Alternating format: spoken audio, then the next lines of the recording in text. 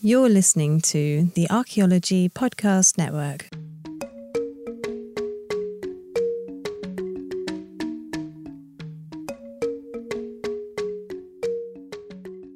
Welcome to episode 103 of the Life in Ruins podcast. We investigate the careers of those living a life in ruins. I am your host, Carlton Gover. I am joined by my co-host, Connor Johnin. David is out making another Maybelline commercial. Today, we are joined by Trevor Creighton, who is the project archaeologist at Butser Ancient Farm.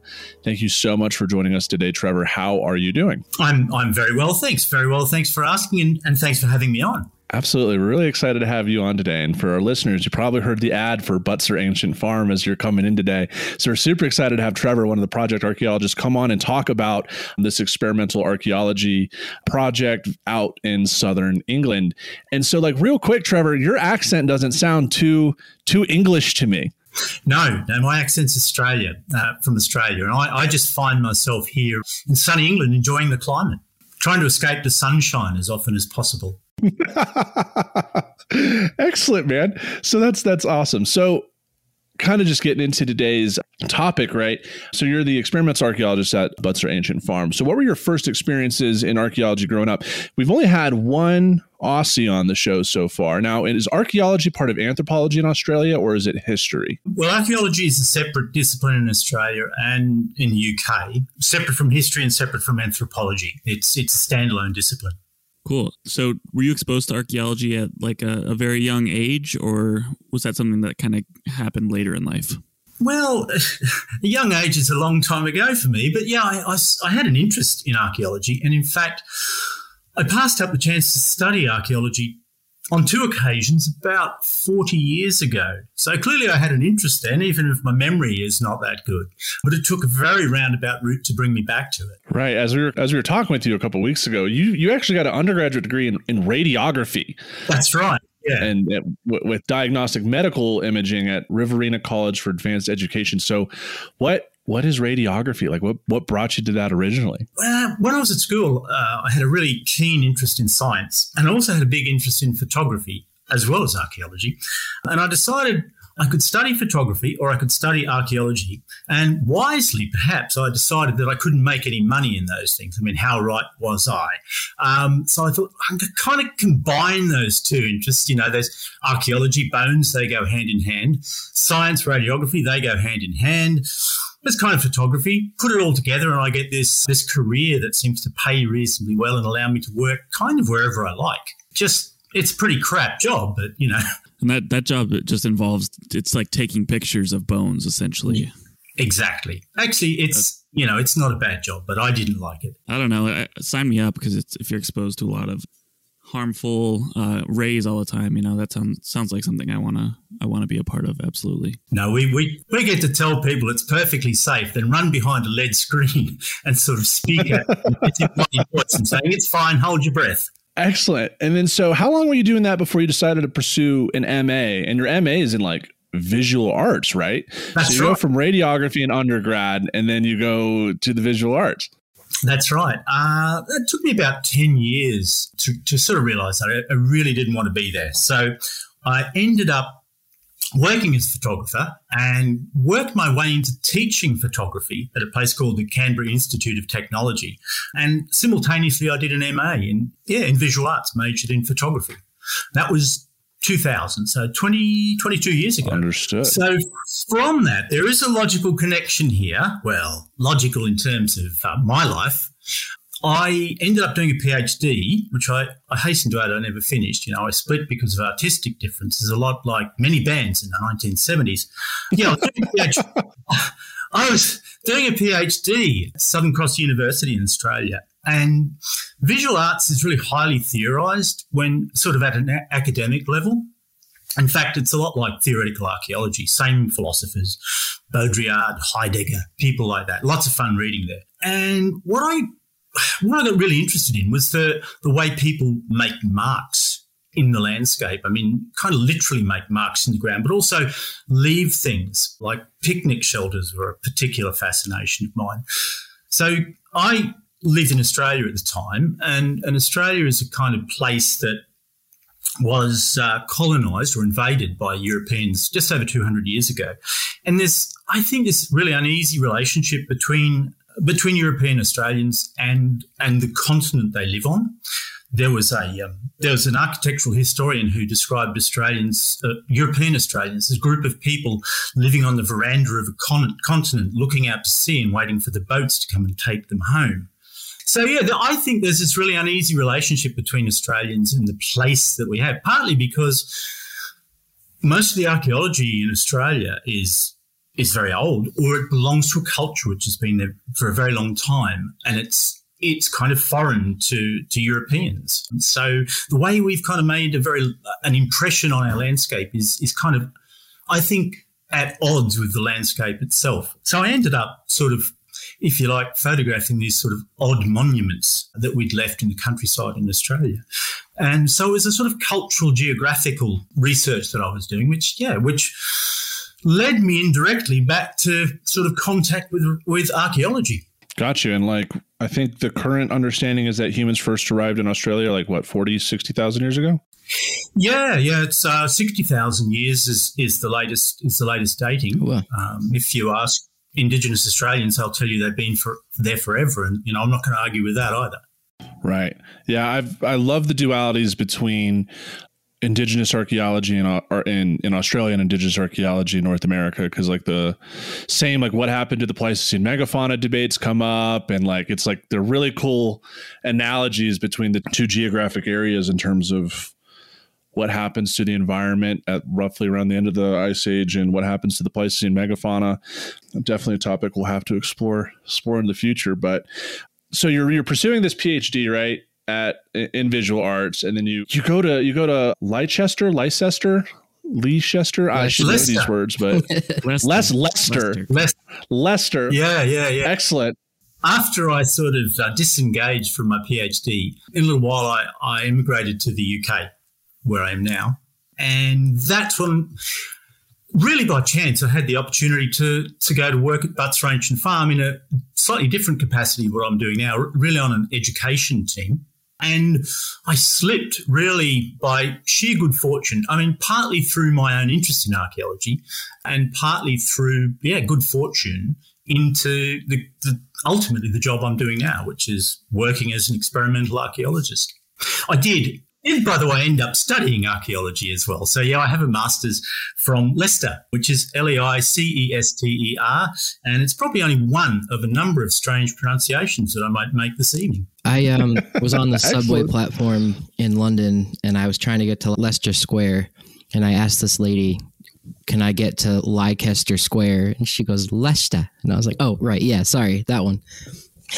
It's very hard for Americans to pronounce. No, don't feel at all bad because I have a friend who lived in a place called Shrewsbury, sometimes called Shrewsbury, and he grew up there. And I said, so how do you pronounce this place? And he said, well, if you're local, you pronounce it Shrewsbury or something along those lines. So it appears to have three different pronunciations, and even the people who live there don't say the same thing. So we're all confused. Fair enough. So what brought you to the UK to begin with? What was that? That's quite the move, going from, the Southern Pacific to the North Atlantic. What was that impetus? Because that's a big career and life-changing move to go back to Britain. Yeah, in short, my wife, she is originally from England, and her parents are here, and she wanted to come back and spend more time with them after 26 years in Australia, I think it was. And after dissociating myself from my PhD, I was at a loose end, and so it seemed like a great opportunity. I'd been here to Britain many times, and I really liked it. And there were a lot of opportunities here that I wouldn't have in Australia, and the reverse is true as well. But certainly this opportunity to be an experimental archaeologist was not one I was expecting nor even knew existed. So I really lucked out.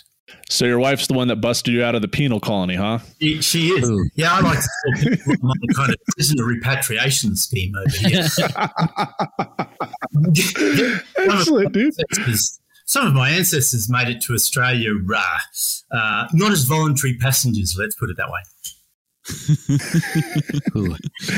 Is there a big cultural difference between Australia and the UK? Because I feel like there are some like similarities in things that they like and kind of cultural practices, but was it like a huge change culturally? No, it's probably about the easiest change you could make anywhere in the world, because obviously there's a cultural connection, because most Australians would have some sort of I'll say British ancestry. I'll clarify that a little bit later on, what British actually is. It's important to the archaeology. And I guess sense of humour is rather the same. Australians tend probably to be a little bit more outgoing, particularly when kind of compared to maybe the south of Britain. So there is a kind of reserve. But, when you scratch the surface, people are very similar. So, yeah, it's a really easy kind of cultural transition. Weather transition, not so much so. I'd imagine. I can imagine. Since you did your archaeological education in the UK, have you had a desire to learn more about like the Australian archaeological record, or have you just kind of been focused in this particular time period in England with the Bronze and Iron Age?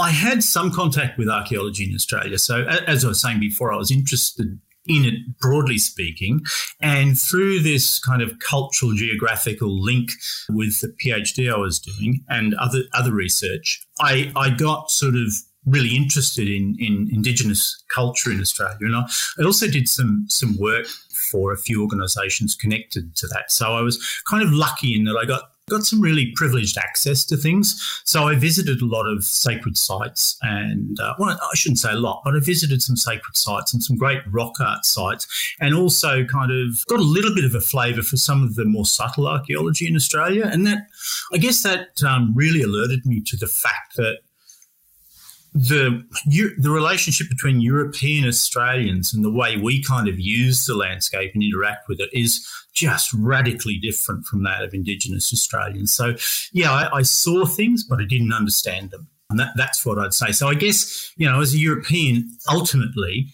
it's easier for me to connect with European archaeology in one sense than Australian archaeology. I think it's the same here for like us. I guess we're still kind of a British colony, or we have that history here. But yeah, it's a vastly different archaeological experience when you're like of European ancestry than Indigenous here, for sure. And it's interesting to know that's reflected over there as well. Yeah, I think there are a lot of parallels between Australia and the United States, kind of through, I guess you'd say prehistory, but also historically as well. There are, similar sort of contact issues that we have with European and Indigenous cultures. And I think we've talked about this before with Maddie McAllister, who was on here before, but is the relationship between the local Indigenous folks and archaeology in Australia good? Short answer is no. Okay. It's been a really problematic relationship, particularly probably with anthropology, but because, we have anthropologists who, as I said, are a separate but, of course, related discipline. But also archaeology. Actually, I won't say particularly anthropology. The relationship between Indigenous Australians and anthropology and archaeology has been bad and exploitative, I think. Certainly that's the Indigenous perspective, and I think they're justified in making that claim. That said, that relationship is changing, and I spoke to an Australian archaeologist recently who said her work was with communities. So a lot of Indigenous Australians, particularly who don't live in urban areas, will be in a community, if you like, it may be a discrete set of land that they actually now own. Yeah, land ownership and title in Australia is quite difficult at times. I'm not talking obviously about the suburban setting, but in terms of who owns large tracts of Australia. But a lot of land in the last 40 years has been returned to Aboriginal people. So some archaeologists actually work with Indigenous Australians at that community level. And the Indigenous people will say, you can look at that, but you can't look at that. And the woman I was talking to said, that's actually great. That's a great relationship. It works for her. It works for archaeology. And the community she works with seems to be very accepting of that now anthropology and archaeology are not evil. They're not bad things. They can embrace them under their own terms. So the relationship, at least in some parts, is improving. Yeah, I read a lot of Aboriginal archaeology, like to answer kind of Connor's question, like a lot of like the foundational text, like Indigenous methodologies came out of an Indigenous New Zealander. So like the kind of big areas for Indigenous archaeology globally are New Zealand, Australia, and the United States and Canada. They're kind of the biggest producers of literature and theory on the subject, and it's been cool. There's like a lot of really cool analogies that go on between what's, as Trevor, you alluded to, like the similarities in the colonization practice, the treatment of Indigenous people, and how archaeology has reconciled that between the two continents has been very exciting to watch. Yeah, it's a work in progress, but at least in some areas it really is improving. And with that, we're going to go ahead and end segment 1. This is a special 4-segment episode of Life in Ruins podcast here with Trevor. And we're about to dive into Butser Ancient Farm and talk about the Romans, the Iron Age, the Bronze Age. And we're going to get into it for everyone. So stay tuned. Welcome back to episode 103 of a Life in Ruins podcast. This is our special episode with Trevor Creighton of Butser Farm. And we wanted to start this segment off by you kind of telling us what Butser is and when it began, if you don't mind talking about that. No, not at all. Butser began really 50 years ago this year, in 1972. And it was set up with a grant by the Council for British Archaeology to study Iron Age farming techniques. The Iron Age in Britain was a bit under-researched, I think. So the Council for British Archaeology were kind of interested in what level of productivity can you return on ancient species of crop. And that quickly also sort of transitioned into buildings as well. So it became a sort of a small functional farm that looked at cropping, animal husbandry, and also did experimental buildings. And that kind of set the basis for ultimately expanding into the educational field, using the archaeology that we'd learnt, the buildings that we'd constructed as a kind of public outreach, as a way of educating the public about really the prehistory of Britain in particular.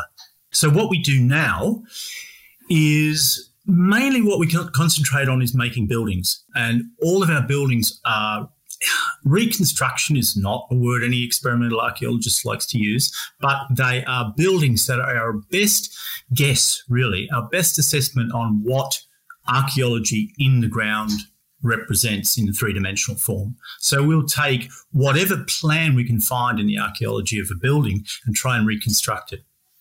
And down here, I'm in the south of England, our soil is all chalk. So really all you get are stains in the ground that tell you, well, there was a tree put in a hole here, and over the last X thousand years, the tree kind of rotted away and left this stain in the ground. So we've got this post hole in a certain shape, these post holes in a certain shape.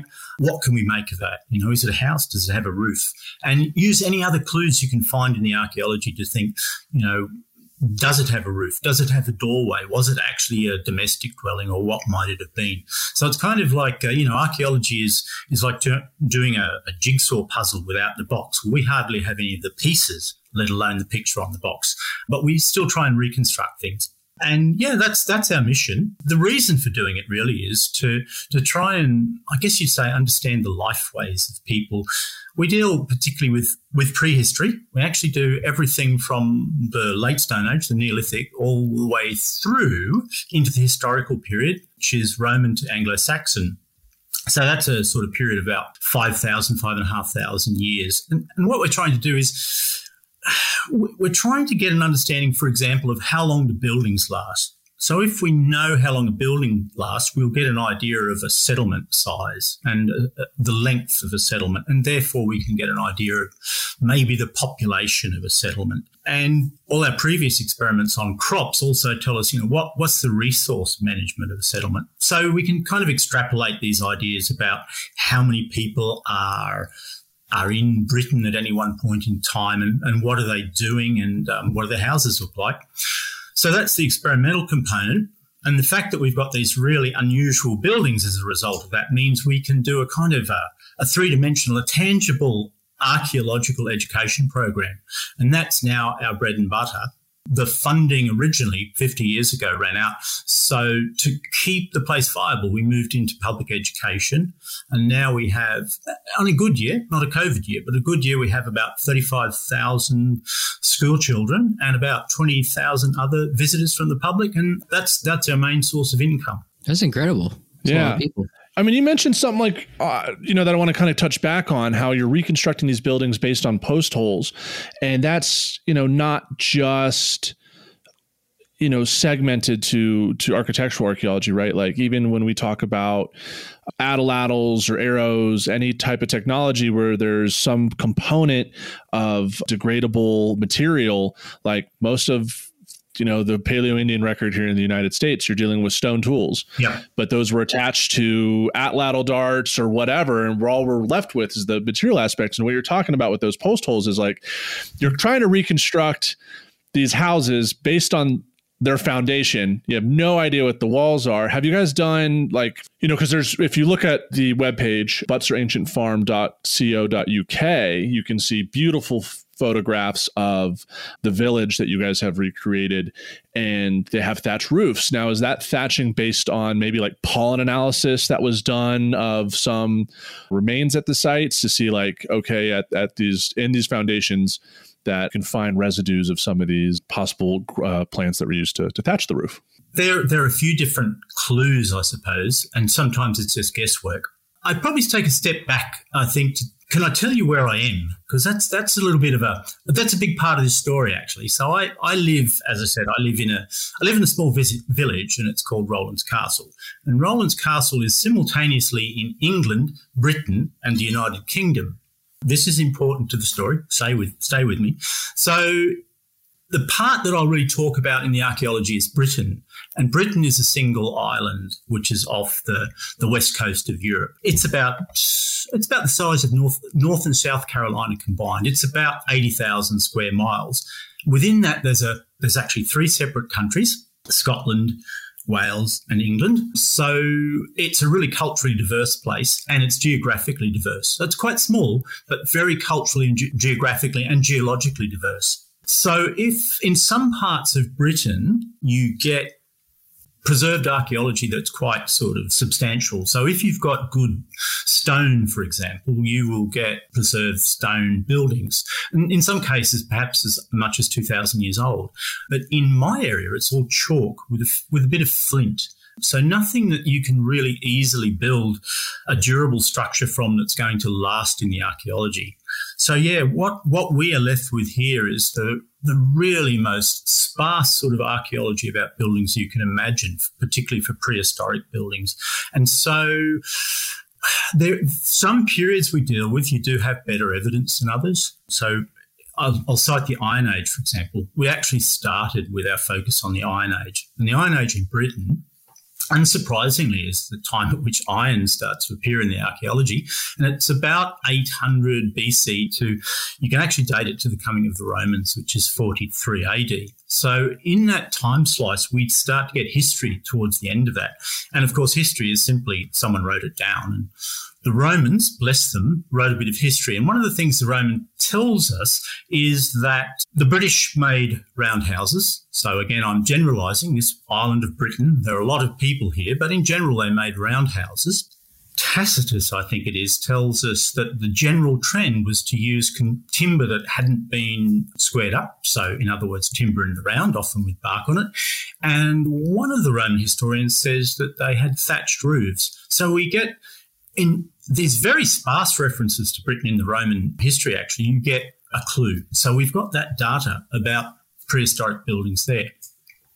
When you go back in time, say to the Bronze Age or the Neolithic, so I'm right, Bronze Age in Britain is about 2,500 BC up to the Iron Age, so about 800 BC. The Neolithic is the period before that, so that winds back to about 4,500 BC. In those periods, obviously, we have less information. There's more degradation of the archaeology, and no one wrote anything down. So you kind of have to make a lot of inferences.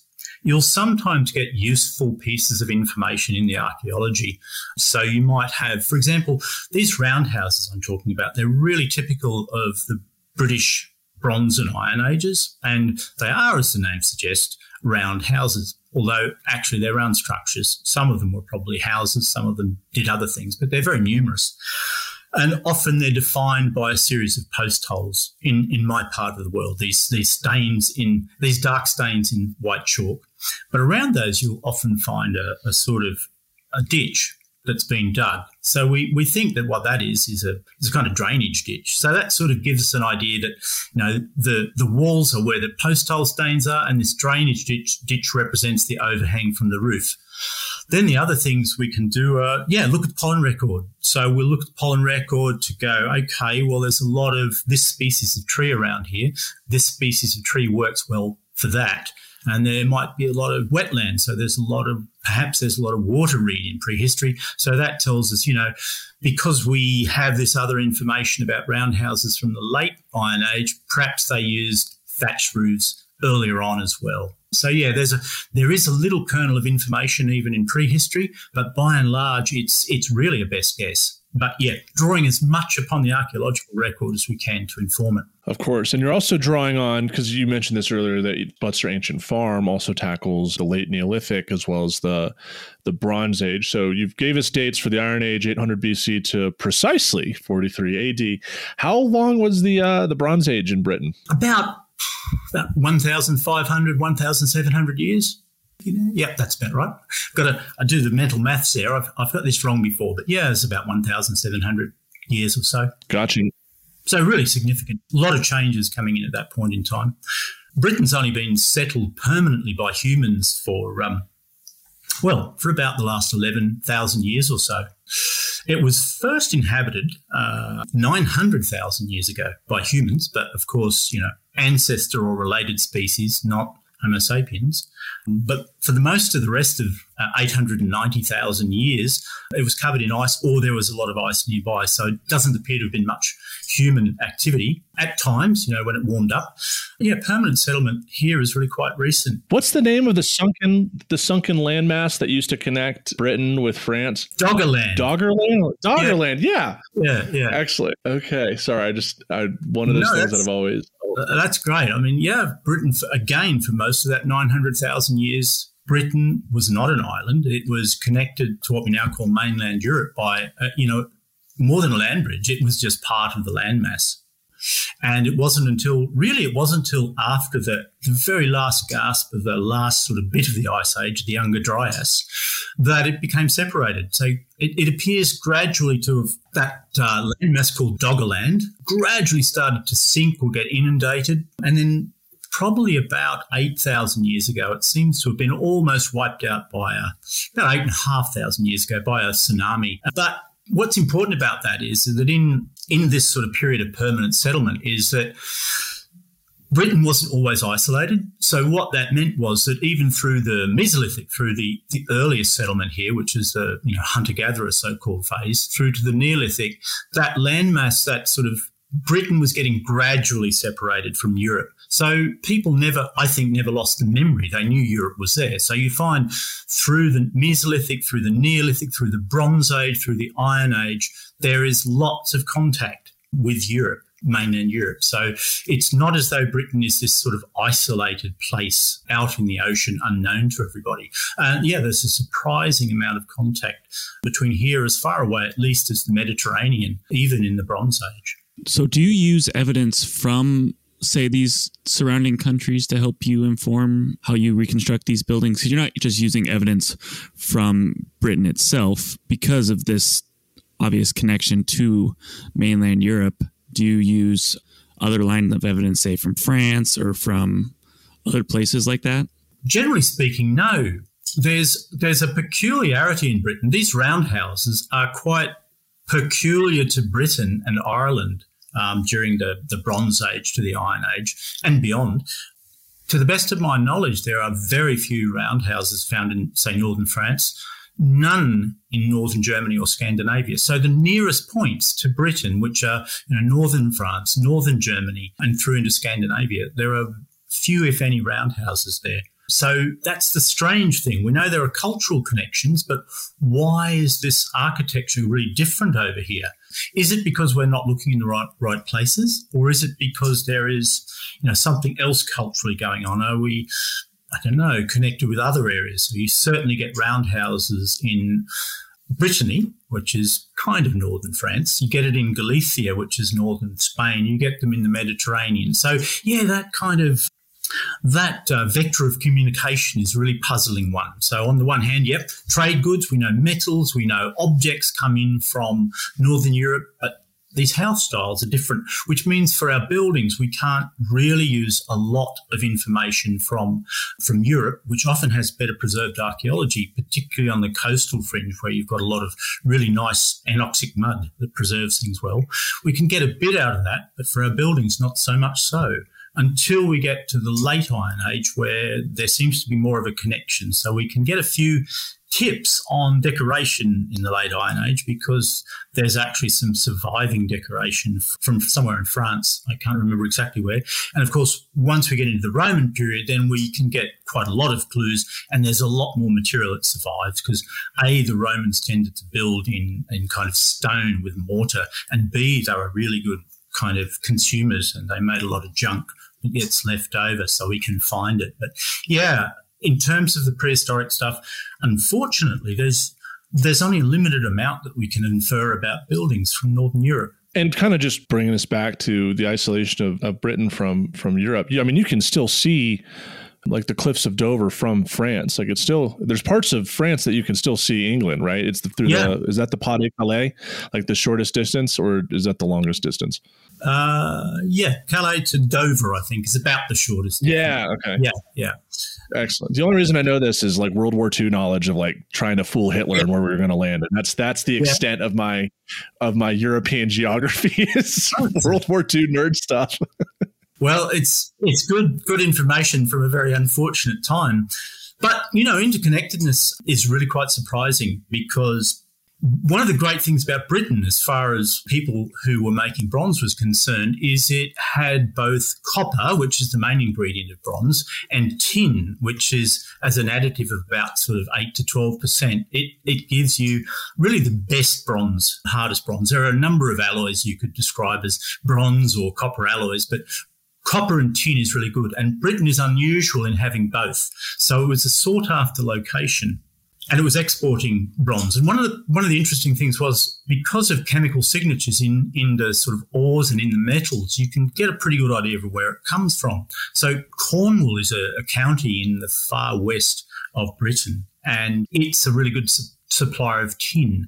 And the chemical signature of Cornish tin has turned up in places like modern-day Israel as having been exported there about 3,200 years ago. So that's the sort of level of interconnectivity. It's not just straight across the channel, which is only about 22 miles across there at the narrowest point of France. But we're talking about a journey of many thousands of miles and almost all of it by sea. Didn't the Greeks or the Romans call Britain Tinland?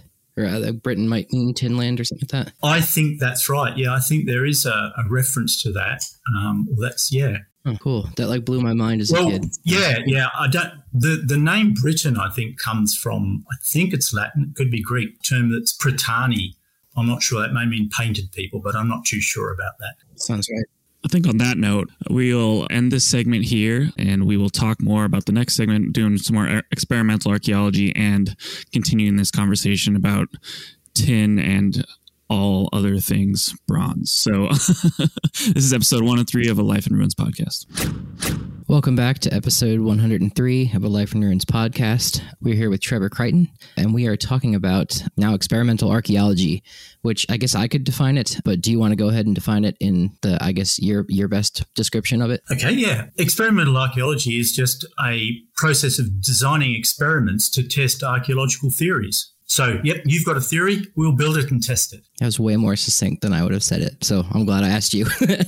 Yeah, so what kind of stuff do you guys do at Butser, experimental archaeology-wise? Well, most of our work is in buildings. We do a little bit of metallurgy as well, but most of it's in buildings. And, yeah, we take archaeology and put it into 3 dimensions. So once we've got this idea about, okay, we've identified a need. We need to have a new building of X date. We then identify the archaeology. Now, that's a really interesting building that's a really interesting plan with some interesting information, or in some cases, it's actually a lack of information. So again, using any other data we can bring to hand, like pollen records, any carbon-14 dates, or any evidence of remaining timbers, we'll go and source our best guess or what we know to have been the timber that was used for a certain thing. So all of our buildings have timber in them, with the exception of a Roman villa, which we have. Everything is essentially built from timber. You could say timber, dirt and straw. So that's what we need to source. So we'll source what we believe to be appropriate species of timber. And then where our archaeological plan says, okay, we've got a post hole here of this size, we put a post in there of that size, hopefully of the right timber. Once the archaeological evidence runs out, once we've put all the posts in the post holes, then we have to speculate. We have done quite a lot of these buildings over the years, particularly of the roundhouses that I mentioned before. So we have kind of ways that we have done things which we think are very logical, and often we'll follow that. But sometimes we try and mix it up because we are doing an experiment. We have to remind ourselves that just because we built this thing before, it didn't mean that was the correct way of building it, didn't mean it's the only way of building it. So each time we try and push the envelope a little bit more. Sometimes we get a bit of a clue to say beyond our posts what the walls are made from. So a lot of our buildings have what's called a wattle and daub wall. And a wattle wall is really just a woven wall. It's a bit like having a huge basket. Say we've got a roundhouse, it's about a basket with a 7-metre diameter. And it is really, the walls are just basketry. That's the wattling. On top of it, we put daub, and daub is a mixture of usually hopefully a clay soil. Clay binds quite well, but with soil, and things like hair or straw. They're sort of additives that helps it not to crack or to crack less often. So, and then that's bound with water. So what you end up with is a composite material, a bit like a really primitive form of fiberglass or carbon fiber, where you've got this fairly brittle material like mud that insulates very well, and a sort of ephemeral material like straw or hair that acts as the binder. And you put them together and you've got really very serviceable material that works like plaster. And that you do find that in the archaeology as well. It's really telltale signs. It gives you the impression of these bits of woven wood in the background. So those are the sort of typical ways that we'll make a wall. On top of that, we'll put a roof. With a roundhouse, it tends to be a conical roof, because the simplest and we think the best way to make a roundhouse is to basically have a drum with a little cone on top. That's what these roundhouses are. So yeah, the base is a drum and the top is a cone, and we'll usually thatch that. As we mentioned before, there's good evidence for thatching, and thatching is just applying something like a long straw from a cereal crop or a water reed, or sometimes it's a sort of bushy crop like a heather, and effectively just fastening that to the roof as a waterproofing system. In other buildings that we have some Anglo-Saxon buildings. There is no standing evidence from these buildings. So they date from the sort of post-Roman era, which is about from AD 400 through to, in our case, through to about 700 or 800 AD. And they're really quite enigmatic, these buildings. They appear and they don't look like much that came before them. So they appear to belong to these Anglo-Saxon invaders, people who come from northern Germany, what is now northern Germany, and Denmark and that sort of area there. They seem to come in fairly large numbers in around AD 400 to AD 500. It's really quite debatable how large that number of people is and how much warfare, there certainly was warfare, but how much interaction there was with the Britons, the people who were here before. Despite the fact that they were colonised by Rome, they remain Britons. But there's certainly conflict, and we see this new style of architecture for which we have no standing parallels. So we have to infer a lot of things just out of the dirt archaeology. Again, we're looking at a series of post holes in the ground. They can tell us certain things about the roof. They can tell us certain things about the style of carpentry. A surprising amount, actually, but again, we're flying blind. So if we've got the plant record, tells us they have a certain type of timber in abundance, we'll use that timber. In the case of our site, we've actually built 2 Anglo-Saxon houses. They're both based on almost identical archaeology, and they look quite different. And that's a way of us being able to test our theories about how they might have been, see how they work, see how they last, and also to show the public that we don't know what we're doing. In essence, we don't know what we're doing. We are doing experiments. This is testing some assumptions. And that allows the visiting public then to be archaeologists themselves, because their opinion on which one is right and which one is not, which one is better and which one is worse, is as legitimate as mine, because I'm old, but I'm not that old, so I never saw one. So, yeah, I guess that's the cycle of taking the archaeology, then gathering the materials. Of course, we have to gather a workforce together, which is often staff, usually mixed with volunteers. So it's all very much internal. We do get a few specialist craftspeople to come in with certain techniques, but usually just to demonstrate them. So in most cases, we do pretty well everything ourselves, and I say by ourselves, I mean our staff and a fantastic group of volunteers that we work with. So it's a little bit seat in the pants at times, but that's what makes it so exciting. Yeah, that sounds very interesting because of the variability and things like that. And do you normally try to replicate methods of creating that stuff too, or do you use modern equipment? It's a bit of both. Time is usually kind of somewhat of a pressure. So, if we've identified we need a building, we want to get it built in a timely fashion. So what we do is always do a proof of concept. So a couple of years ago, we built this wonderful Neolithic house, this late Stone Age house from about 3,800 BC or thereabouts, from Archaeology quite nearby. So what we did with the first phase of that is we built the first part of the main frame of that building with all reproduction Neolithic tools. And the great thing is we know the Neolithic toolkit. Being stone, it survives really well. And in fact, in some cases, timber as well, even bone. So we've got a really good idea of what the Neolithic toolkit is. We also have surprising amount of information about sort of Neolithic, so late Stone Age carpentry from some amazing finds in Germany. So they were really proficient carpenters. We're not. But what we did was say, okay, let's imagine we're the sort of community of people who are not specialist builders. We imagine in Britain in 4,000, 3,800 BC, there's probably not a builder that you can phone and say, look, I need a house, come and build it for me. So we kind of have this imaginary community that we form. We say, all right, what can we do with these tools? We've got this idea about how this thing was built. We've got this idea about how we can build it. The question is, can we do it with the appropriate tools? So once we prove the concept that, yes, we can do it with the appropriate tools, we'll substitute modern tools for ancient tools. Generally, though, that's not like large-scale earth-moving equipment. It's fairly simple power tools and often, if possible, hand tools, like steel axes instead of stone axes.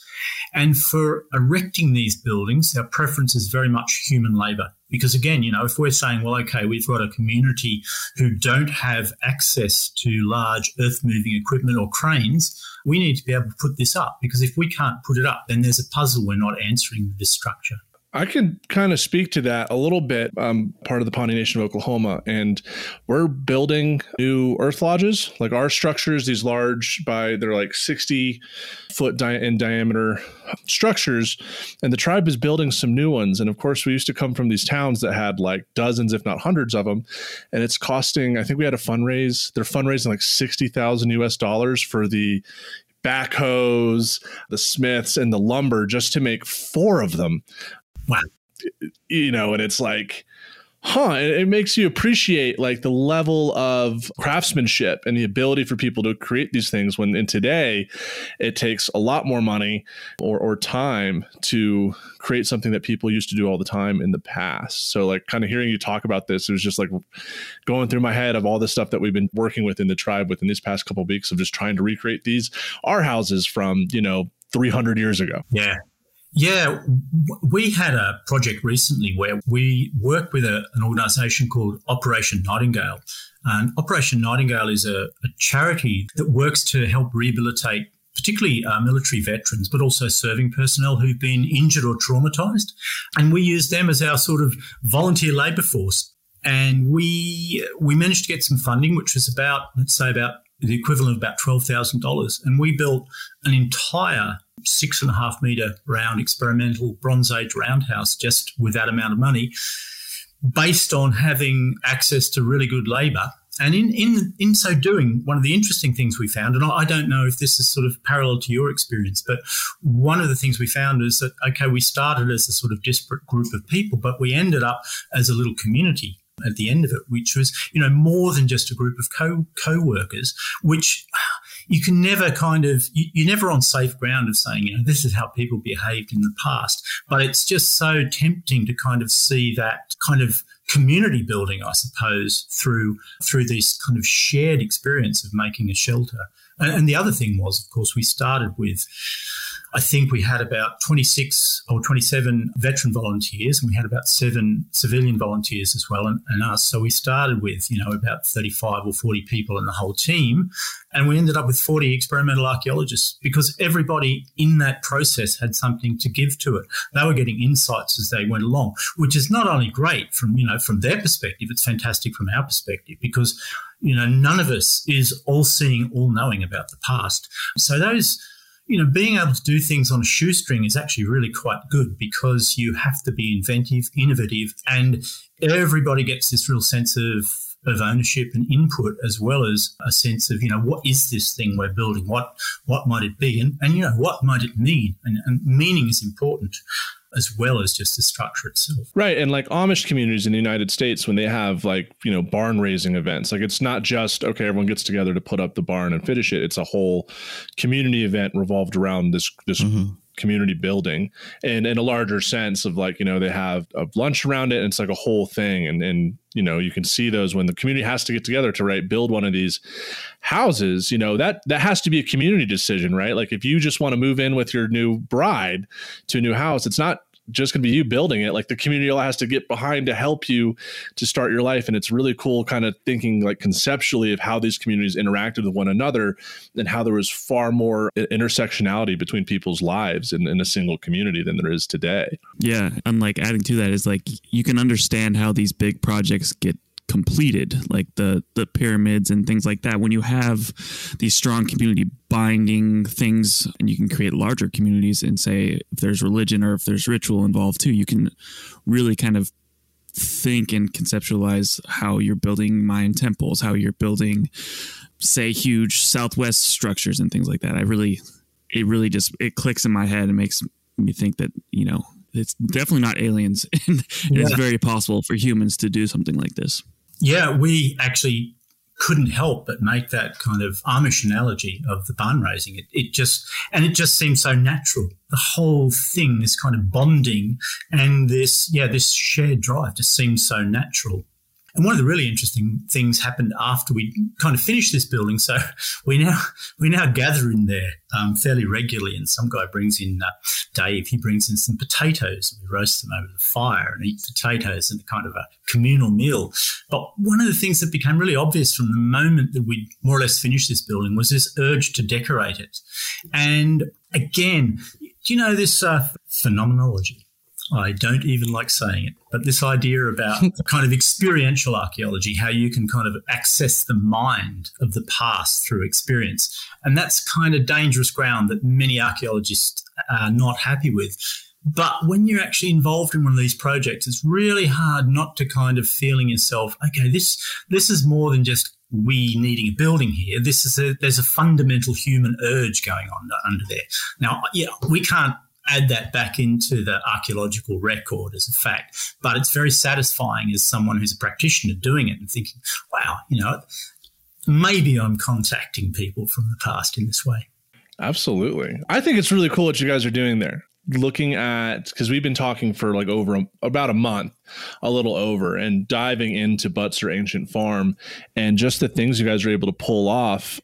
It's, it's not just some, I don't know, I guess we here in the United States, big for us are frontier towns, Wild West towns where, you have a bunch of actors running around. But even then, it's not, you guys are literally building this community from scratch and working with the archaeological record and to educate. What is, I guess, on this topic of public outreach, what has been the reaction to the English community to this Iron Age village?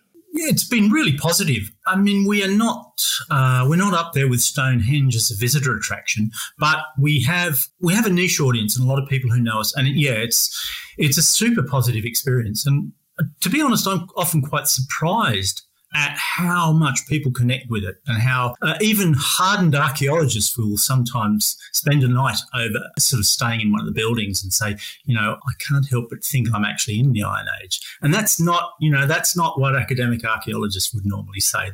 So it is, really a remarkable place, and people really connect with it. We've got quite a diverse community of people who have a really strong association with the place, from academia all the way through to people who, I guess you'd say, sort of new age lifestyles and things like that. It seems to ring a lot of bells to a lot of people. I think it's interesting that you guys are like meeting in this Iron Age village, but you guys are eating potatoes from the New World that don't arrive until like 800 years later. Yeah. Some of the walls of this Bronze Age building are made of earth, so they're rather experimental, because we had a piece of archaeology that had no evidence for walls, so it had posts, so we kind of knew it was a roundhouse. So we made these walls which are of earth, which, are going to degrade into just like the geology around them. And we built it sort of late towards winter, so nothing was going to sprout. So there were a few people thinking, well, we better stabilise these loose earth walls by putting some plants in it. And someone put a tomato in there. I thought, well, no, we can't really have that in the Bronze Age, I'm afraid. So they were crestfallen when I threw it away. Understood. We're allowed to eat potatoes in there. Of course. Well, on that note, we're going to go ahead and wrap up this segment. We'll be right back with segment 4 with Trevor Creighton here on episode 103 of Life in Ruins podcast. Stay tuned. And welcome back to segment 4, episode 103. We're still here with Trevor. Very happy to have him here. So the more that we dive into Butser Ancient Farm, like the more awestruck I've become at all the different things that you guys do there. It's not just, hey, this is Roman Age Britain, this is how they did things, Iron Age Roman, the whole thing, but it's experiential. Like you guys provide a almost like a Disney World experience. It's not just the tangible that exists at Butser. It is the ambiance. It is the environment that which you create. And could you please speak to more about how you and your team there create this lived environment at Butser? Yeah, obviously the first step is the physical. So we build these buildings, but the thing that allows us to do is have this immersive environment that's suggestive of the past. If we've done, our best job, then we've got a building that is a reasonable guesstimate of what life was or what a building was like in the past. We certainly almost never build something that was exactly like a building we can never possibly have seen. But what that gives us is this sort of tangible three-dimensional environment in which people can be engaged. So a large part of our mission really is public archaeology, the outreach to the general public to tell people why archaeology is important, why the past is important. And I think a lot of public archaeology is actually done on things like dig sites. And so I always picture someone standing in a trench pointing at little flags on the ground saying, well, that's that context over there. I put 3 shards of pottery out of there, and that was really interesting. So if you're interested in archaeology, that's really interesting, or if you know something about it. But if you just sort of think, I'd like to know more about the past, then I don't want to kind of denigrate that kind of public archaeology. But I think what we can do is connect with people a little bit more easily. So people can, they can come into our spaces. They can get a sense of, well, people in the past were not just kind of grubbing around in the dirt, living in caves. They were ambitious. They were capable. They could build things. We can give people then a little taster of information, and we can tell people, what was unique about the late Stone Age, what was unique about the Bronze Age, where it occurred and when it occurred in Britain. But from that point on, it's then down to the people who are visiting us. So if we're doing our job right, they are the ones who become the archaeologists, because in those spaces, those immersive spaces that imperfectly represent the past, that what we hope is they will take the little bit of information and the clues we give them in that environment and think more deeply about the past, get an appreciation, as I say, for the ambition of people in the past, and start to sort of even realise what it was like to live without electricity, what it was like to live without mobile phones, without health care of a sort of recognisable kind. Or, on the other hand, to think about how simple it was, how not having social media, maybe life's a little bit less complicated. So it's a conduit to a more direct connection to the past, which I think should stimulate intellectually people thinking. But also I think it's also a way to value the past. And at the very least, that should mean let's not bulldoze everything around us. Let's sort of think some of these things are worth keeping and some of these things are worth studying. And I think ours, being a really tangible environment, is almost a unique or one of a very few range of places that can do that. It is a really unique place for sure. Like just hearing what you're saying and looking at the pictures, because Carlton just spoke of one. There's not many places like that in the States, mostly because we don't have like a European prehistory here. We do have pre-contact Indigenous Americans, and we have like replica roundhouses. There's some replica villages, but nothing like, that, or to that extent where it's like a community-based thing that I know of. Carlton, maybe you do. I was thinking like the closest thing we might have is like Williamsburg and Jamestown, but even then they're on a different level because they're historical and we know how they built the things, what they were doing. We have the records, whereas like, you do have historical documents with the Romans, but as you said, they're just so scant in descriptions of native Britons and how they were living. And so, yeah, like I've struggled. We don't have a place that encapsulates like 10,000 years of prehistory or history and prehistory. Like we don't have that in one central location that is easy to access. I think we have like disparate pieces of that in different parts of the state, but like nothing that's like, hey, we're going to do this all in one place and really try to reconstruct it, because it would be fascinating to see that, roundhouses, do some Mesa Verde, things like that. But we just don't have a place for it. Yeah. And like one of my favorite aspects of like American, or I guess pre-contact Americas, is like just Eastern Woodlands longhouses, just how big they were, how they're just made of completely natural material. And I was like wondering when I was visiting one recently when I was in New York, like, why am I so like attracted to these things? Like they're just, I guess, because it's natural and stuff like that. But diving into it, like great apes specifically are the only primates that make nests. So it's like when you step inside something like a Bronze Age thing and like the community builds it together, it's like a very like, human thing to have a structure and you can see how it's built. We're kind of disconnected from that with contracting and, massive construction on houses. Like it's just something that happens, I don't know. I saw like at Meadowcroft Rock Shelter, they have like a indigenous village type thing present. Like they have like the palisade wall, but it's small. But even then it's not like indigenous people in Pennsylvania talking about it. It's not, the people that are representing this woodland period village aren't indigenous themselves. So there's even that level of disconnect where you guys at Butser are like, you guys are the Britons, to answer Monty Python, like you guys are the ones, you guys have that,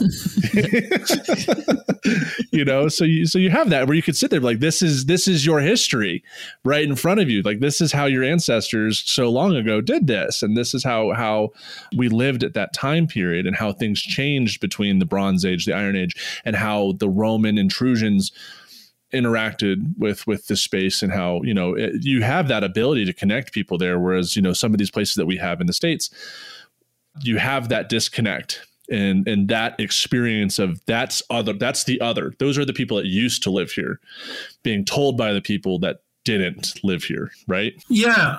I think there's a surprising level of political intrigue in archaeology in Britain, which is not dissimilar to say the United States or Australia, but it's a lot less visible. So archaeology can get kind of weaponized, as it's been described, in political debates, and it has been quite recently. So we have a mission to make sure that we're being inclusive and not sort of me saying, these are my ancestors, which means they might not be yours. And there's another great lesson that we can actually take directly from archaeology is not about this is a sort of single descent to a kind of modern Britishness, but in fact, even in the last 11,000 years, it's waves of groups of people, some of whom have stayed, some of whom have been in conflict over thousands of years that has made this sort of melting pot of humans. And I don't particularly like Roman Britain, I have to be honest. It's the most divisive civilization, at least up until about 1700. But there's one particular object from Roman Britain that I love, which is a gravestone, a tombstone, you could say. It's called a stela. And it's by a dedication, a really beautiful dedication by a man called Barates, I think his name was, to his wife who had died. Her name from memory was Regina Cachevellanis. So we know from Barates' biography that he was Syrian. Regina Cachevellanis is unquestionably a Briton, probably a freed slave. He didn't need to put that up, and he didn't need to put such an eloquent message. He did it, we can presume out of love. And so I think we are very careful to stress that, we are not Britons. We live in a country called Britain that has this really polyglot, amorphous history of all sorts of people of all sorts of types, which continues to the present day. So I think actually that's one of the great things we can do through these buildings, because the buildings that we build change dramatically over time, and that's great because it means that there are cultural differences, social differences, and sometimes differences in people who are building them. So that's actually a really important message that we can also tell through these disparate buildings. Damn, I don't know what to say. Yeah, well said. Well said. Yeah, that was great, man. I think taking like a slight pivot, could you kind of explain to our listeners what Butser Plus is and how they can get access to something like that? Yes, I can do that. We're a really great site to visit, obviously. Great site to be in. As I said, we get about 55,000 people a year, but it's a big world. And I'm speaking to you in the States, so it's not easy for you to visit. And we've had quite an impact with COVID-19 restrictions in the last year. So we've developed a platform called Butser Plus, which is an online platform. It's a subscription channel on Vimeo, which allows people through a subscription to kind of get regular updated slices of life at Butser. So obviously it's a way to diversify our income stream, but also it's a way to open our doors to a much bigger world. So the sort of themes we tackle are archaeological. So we have regular talks, sometimes with staff, about what we're doing with our experimental builds. And very often we'll get some guest archaeologists or others who work in other fields of archaeology. These are not really pitched at an academic level. They're a popular level, but they're not a dumbed down level. And I've done a few of them where I've sort of interviewed a couple of people who've come to site. I've absolutely been amazed at what they have to tell me about their area of speciality and what it's telling them. And not because they're telling me about isotope analysis, but because they're telling me about, look, we've got this evidence to say these people did this, which I think we can all connect with. When we can get this fine-grained detail about what people did in the past is absolutely fascinating. So, yeah, Butser Plus is becoming a good platform for kind of getting us out there. And some of the clips are really more about tranquility. One of the things that we love about working in the place we do is we're kind of set in a very rural landscape. So we're in this little valley surrounded by agriculture and trees. And it is genuinely a great aspect of the place to work in. Even when the day is not going so well, you can walk out the door. I call them site inspections, which I hope my boss doesn't listen to this. It's basically me just sort of skiving off and walking around the place just to kind of de-stress. And I know from what people tell me, visitors tell me, that that's the experience they get. So what we're trying to do is kind of package that up as much as possible in just some of these nice little pleasant segments, which if you can't be there in reality, at least you can get a slice of it in cyberspace. Yeah, I think we'll have a link to that in the show notes. So for folks who are interested in that, and they're super high quality videos. Yeah, so please check them out. How far from like Heathrow would it be to get there? Hour and a half, right? That's what we figured out. An hour and a half from Heathrow. Yeah. Okay. So for Americans listening, that's like an hour and a half from main London. Or like the airport in London. Yeah, I think that's the biggest one you got, right? Yeah, that's right. Heathrow's near London. It's the main airport. Gatwick is another one near London. So we're about 75 miles from either of those airports, and on quite a main road. So it's not a hard place to get to. Actually, you can package a trip to Butser and Stonehenge fairly comfortably in about a day and a half. I just throw that in there. I'm like already planning a trip, man. I'm trying to figure out my UK archaeology tour, and Butser is definitely going to be on there for a couple of days. So the amount of stuff that I've been talking about, the amount of opportunities that you guys offer for anyone, it's not just come check us out. Like, you guys have workshops all the time. You can make your own bronze sword or bronze axe at Butser, your own jewelry, meditate, and learn like ye old English. Is she a linguistic anthropologist or a linguist? She's a linguist. Yeah, and all right. She really works more with Old Welsh and Old Irish. So not ye old English. Yeah, my bad. No. Old English is it's an unusual language. It's a Germanic language, and at first glance looks nothing like modern English. But yeah, she works more with Old Irish and Old Welsh, but they look a lot of people probably don't realise that there are different languages spoken in Britain. So one of which is Welsh.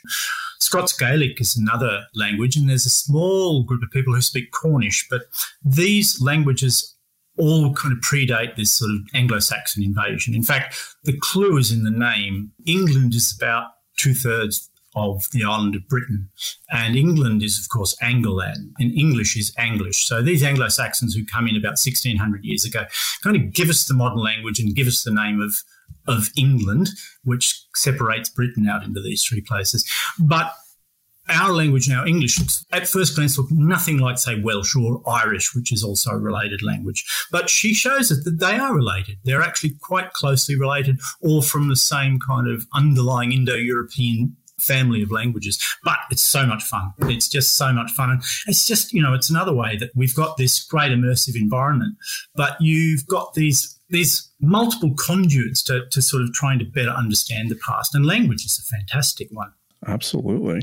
Well, it's been fascinating having you on, Trevor. Like, really excited about the work that you're doing at Butser, as well as all the opportunities and education that you guys are providing to the public. And we're really hoping for our audience that you guys please check out not only their website, which will be in the show notes down below, but also donate or subscribe to Butser Plus. You guys also have a blog, Butser blog. Also, we'll put down below to see kind of some of the things that you guys are doing. Like, top one, building an Iron Age toilet. I imagine that's for our archaeologists out there out in the field. This might be practical for you. Yep. That's a correct. Absolutely, man. So don't sit on that. Yeah, right. So I guess right before we end the show, Trevor, what are a couple sources, books, articles, videos that you'd recommend for anyone interested in, Iron Age Britain or Butser Farm? Most of our stuff on Butser Ancient Farm is now out of print, but Roman Britain, I'd recommend just looking up an author called Mary Beard. She does a lot of really interesting stuff. Actually, for prehistoric Britain, it's a slightly older book, but it's still really readable, by a guy called Francis Pryor, Pryor, and it's called Britain BC. The other one I'd recommend is on the Anglo-Saxons. There's one called The Anglo-Saxon World. So that's a bit more of a tome. It's a bit of a harder read. If you want a little bit more of a smattering of Britain AD, from the Romans on, Francis Pryor has also done a book called Britain AD. So, yeah, there are a few good things, and they'll all have references in them. So if you get really enthused, you can go down that rabbit hole of specialisation. Excellent. Thank you. Well, thank you, gentlemen. Thank you very much for having me. It's absolutely fantastic. Yeah, absolutely. Yeah. And we'll have the contact information for Butser Ancient Farm in the show notes down below. So your guys' Instagram account is at Butser_ancient_farm. And so that will be down below. You guys have some pretty interesting videos on there as well. And please head on to the website to find all the specifics as to how you guys can get in contact with them, check out their events, figure out where they are, and how to best support this amazing experimental archaeological locality. Yeah. Thank you so much for joining us. And because this is a Life in Ruins, we have to ask you a very, very important question. So if you had the chance to do it all over, would you still choose to reconstruct and live a life in reconstructed ruins? Yeah. I don't think I would change a thing about my past. Even the decision not to study archaeology 40 years ago, maybe it was a good thing, because I'm doing exactly what I want to do now, and whatever got me here, I thank it. Excellent. Well, everyone, we just Awesome. interviewed Trevor Creighton, who is the project archaeologist at Butser Ancient Farm. Hey guys, you know what time it is? It's time for me to ask you to rate and review the podcast, specifically on Apple and Spotify. Send us an email, leave us a comment, but specifically review us on Apple and Spotify. After you go and check out Butser Farms on, the website, hop on over to our podcast and just go ahead and give us a rate and review. Appreciate it. And with that, we are out.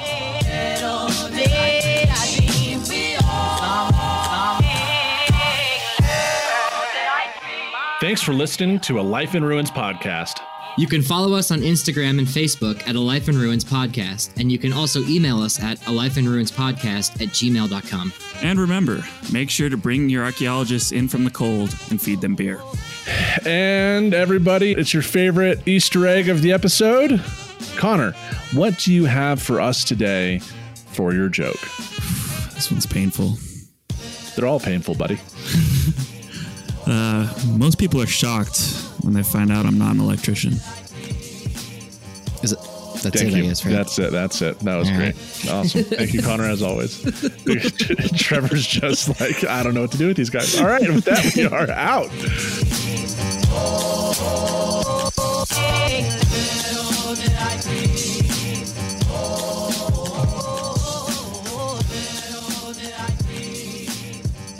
This episode was produced by Chris Webster from his RV traveling the United States, Tristan Boyle in Scotland, DigTech LLC, Culturo Media, and the Archaeology Podcast Network, and was edited by Rachel Roden. This has been a presentation of the Archaeology Podcast Network. Visit us on the web for show notes and other podcasts at www.archpodnet.com. Contact us at chris@archaeologypodcastnetwork.com.